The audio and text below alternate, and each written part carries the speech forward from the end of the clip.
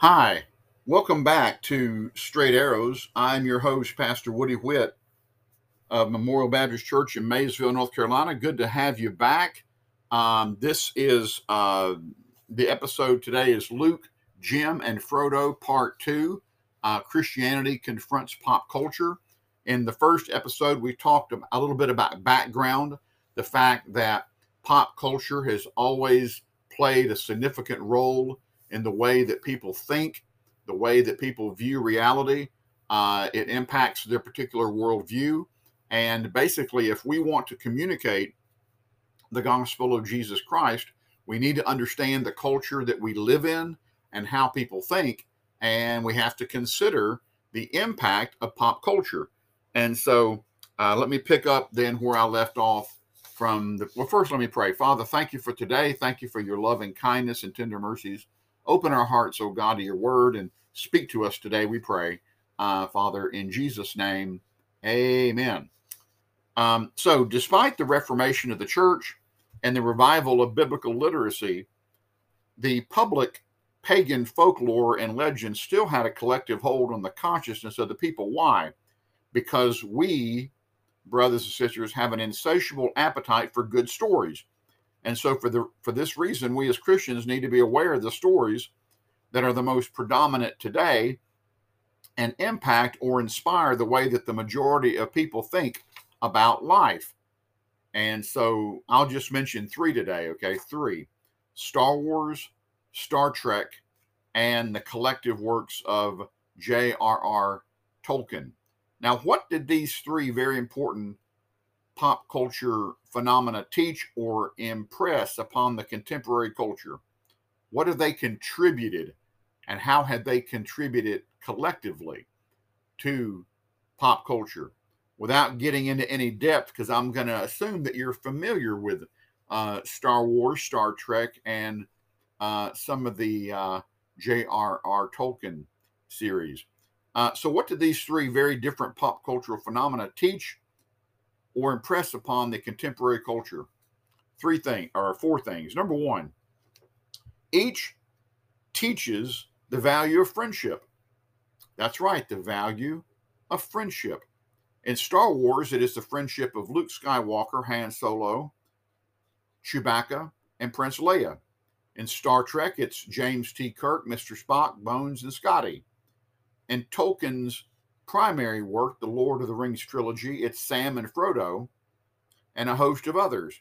Friendship, then, is an essential ingredient to life. This is what people today think, that friendship is an essential ingredient to life. Number two, each teaches that there's a war between good and evil. In Star Wars, it's the Sith against the Jedi. In Star Trek, it's the Klingons and others against the Federation. In The Lord of the Rings, it's Sauron, the Dark Lord, against the peaceful inhabitants of Middle Earth. Each teaches that collective work, that's number two. Number three, each teaches that collective work is better than individuality. While each has a strong central characters, they're not able to save the universe or just their world without the help of others. And number four, each is intentionally vague about absolute truth. Instead of truth bringing the protagonists together, it is the singular mission that brings the principal characters together on common ground focused on a common good or common goal. Individual beliefs of the diverse group are never explained to any substantial degree. The exception to this might be Star Wars, but I'm not going to go into that. That's a rabbit trail. I won't go into that at the present time. Let's keep moving here. So then, how do these three pop cultural giants impact our society morally and ethically? Simply put, they reinforce the values of our contemporary society. Remember, we talked about pre-literate peoples, the stories and folklore emphasized or enhanced what the people needed. Okay, pre-literate societies, hunters and gatherers talked about the prowess of the hunter. In a warrior society, they emphasized the prowess of the warrior, if you will. Today, in our contemporary society, our pop culture inculcates the values of friendship. Modern people want to have authentic friendships without hypocrisy, without the hypocrisy. Secondly, they want justice. Modern people want justice for all people in society. Justice being defined here as what's best for all people. Modern people they look at the collective rather than the individual purpose. People today really do want to save the planet. And we laugh at that. We Christians, and I've been known to laugh at that whole idea of saving the planet. Well, guess what? A lot of people believe that, okay? A lot of people believe in a collective rather than an individual purpose. And so, in other words, hey, we need to get on board and we all need to save the planet. And they believe that collective energy will do it. If we all get on board, we'll save the planet. And the final thing is absolute truth is an outmoded concept. People, in their minds, in the mind of someone inculcated by pop culture and modern academia, believe that people should be free to accept or reject an idea or concept. Why? Because individual thinking should not interfere with collective action. But another way, individual truth must be subsequent to collective truth, or I should say subservient to collective truth, what's good for everyone. In other words, it doesn't matter what an individual thinks, it's what's best for everyone. And who decides what's good for everyone? The state does. The state decides what is right and wrong and how we should behave. And now we see the danger of this way of thinking, okay? And it is a dangerous way of thinking, okay? Now, consequently, you and I are like Paul among the idolatry of Mars Hill. Our society has many pop cultural icons, but none are as authoritarian except the state. The contemporary mind, for the most part, has relinquished its real duty to God and submits to the collective authority of the state. And here's where I think all this pop culture is dangerous in a sense, is because it emphasizes the collective over the individual.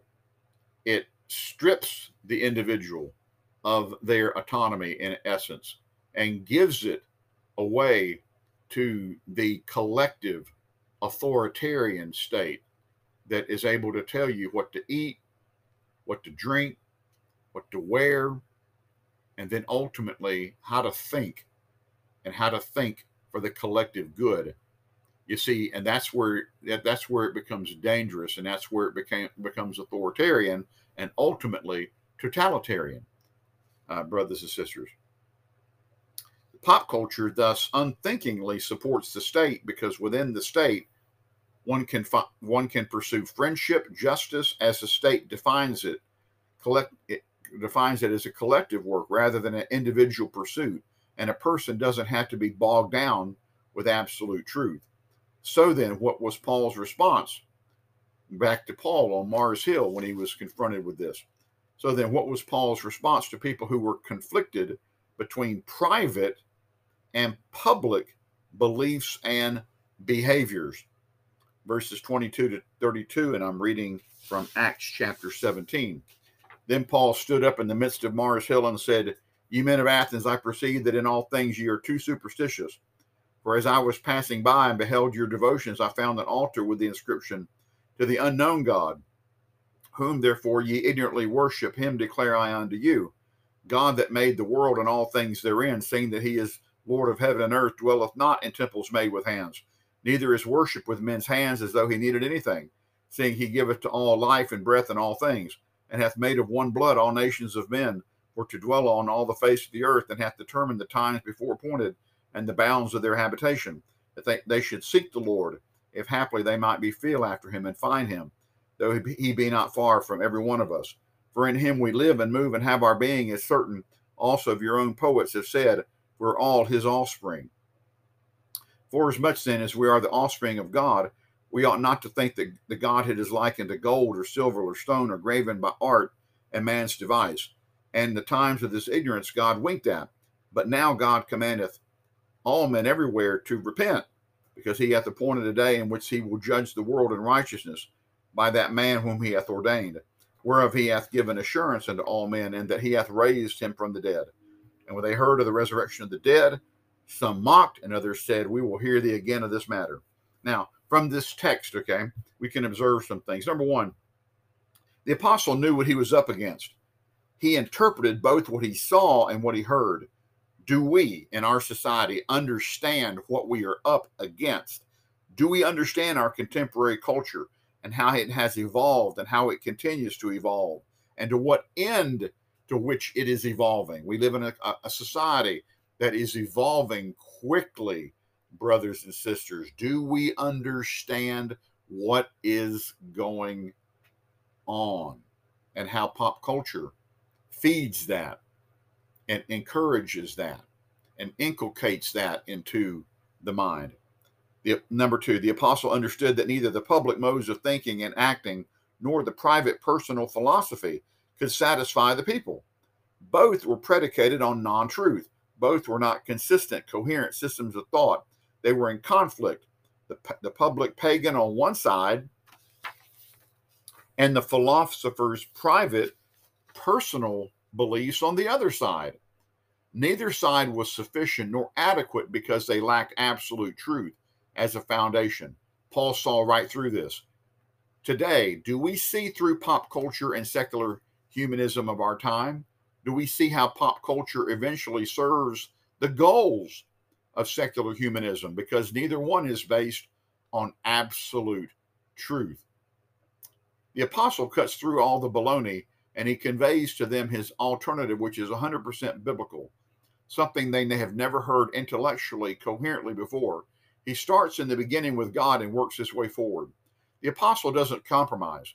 He takes the stand for God and gives his audience as much as they can absorb at the moment. Now, note that you can't give everybody all the truth at one time.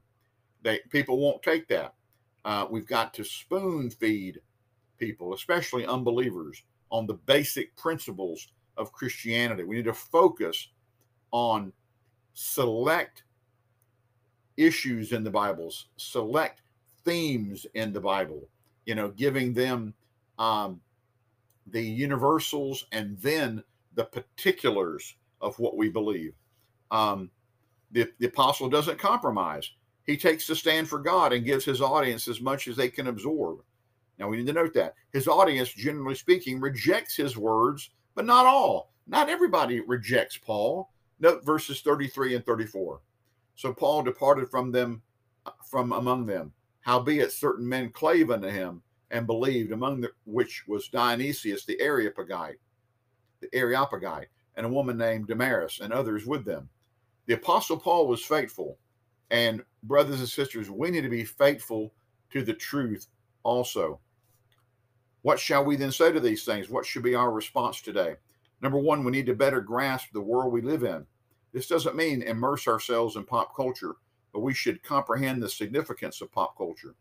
Number two, we need to engage people and use pop culture as a starting point, the way that Paul did. Hey, have a conversation about Luke Skywalker. Have a conversation about James T. Kirk. What makes him tick? Hey, have a discussion about Spock. What's up with all the logic and all of that? Okay. Have a discussion on Frodo and Samwise Gamgee with someone. Okay. What do you see the parallels there? Are there lessons to be learned there? Understand too that Tolkien was a Christian. Okay, and there are some interesting things to see in that. We need to encourage young people in the mission of the church. In other words, the church is a type of collective, and that we have a unified mission. Our mission as the church is simple. It is the gospel of Jesus Christ, telling people the good news that God so loved the world that he sent his only begotten Son, that whosoever believes in the Lord Jesus will be saved. And we need to stick with that and not be ashamed of that. That is absolute truth. brothers and sisters, and we need to be stronger about it today than we ever have been before. We need to cultivate deep friendships because the world is all in that. Young people are all into that. We need to cultivate deep friendships and show young people that we can have authentic relationships with others. But in all that we do, brothers and sisters, here's the most important thing. You and I should never compromise the living truth of the Word of God. We need to stick to our guns, if you will. We need to take a stand for Jesus in this world we live in. Christianity has always confronted pop culture, and we need to do that today. In our world today, we need to confront pop culture, address what it says, and give people real Bible-based answers for the hope that is in us, and show them the desire that is in them for absolute truth. Let us pray. Father God, we love you today. We praise you today. Help us, Lord, to stay in your word. Help us to grow in the grace and knowledge of Jesus Christ. In his holy name we pray.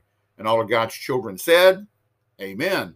And I will talk to you again soon here on Straight Arrows. God bless you. Bye-bye.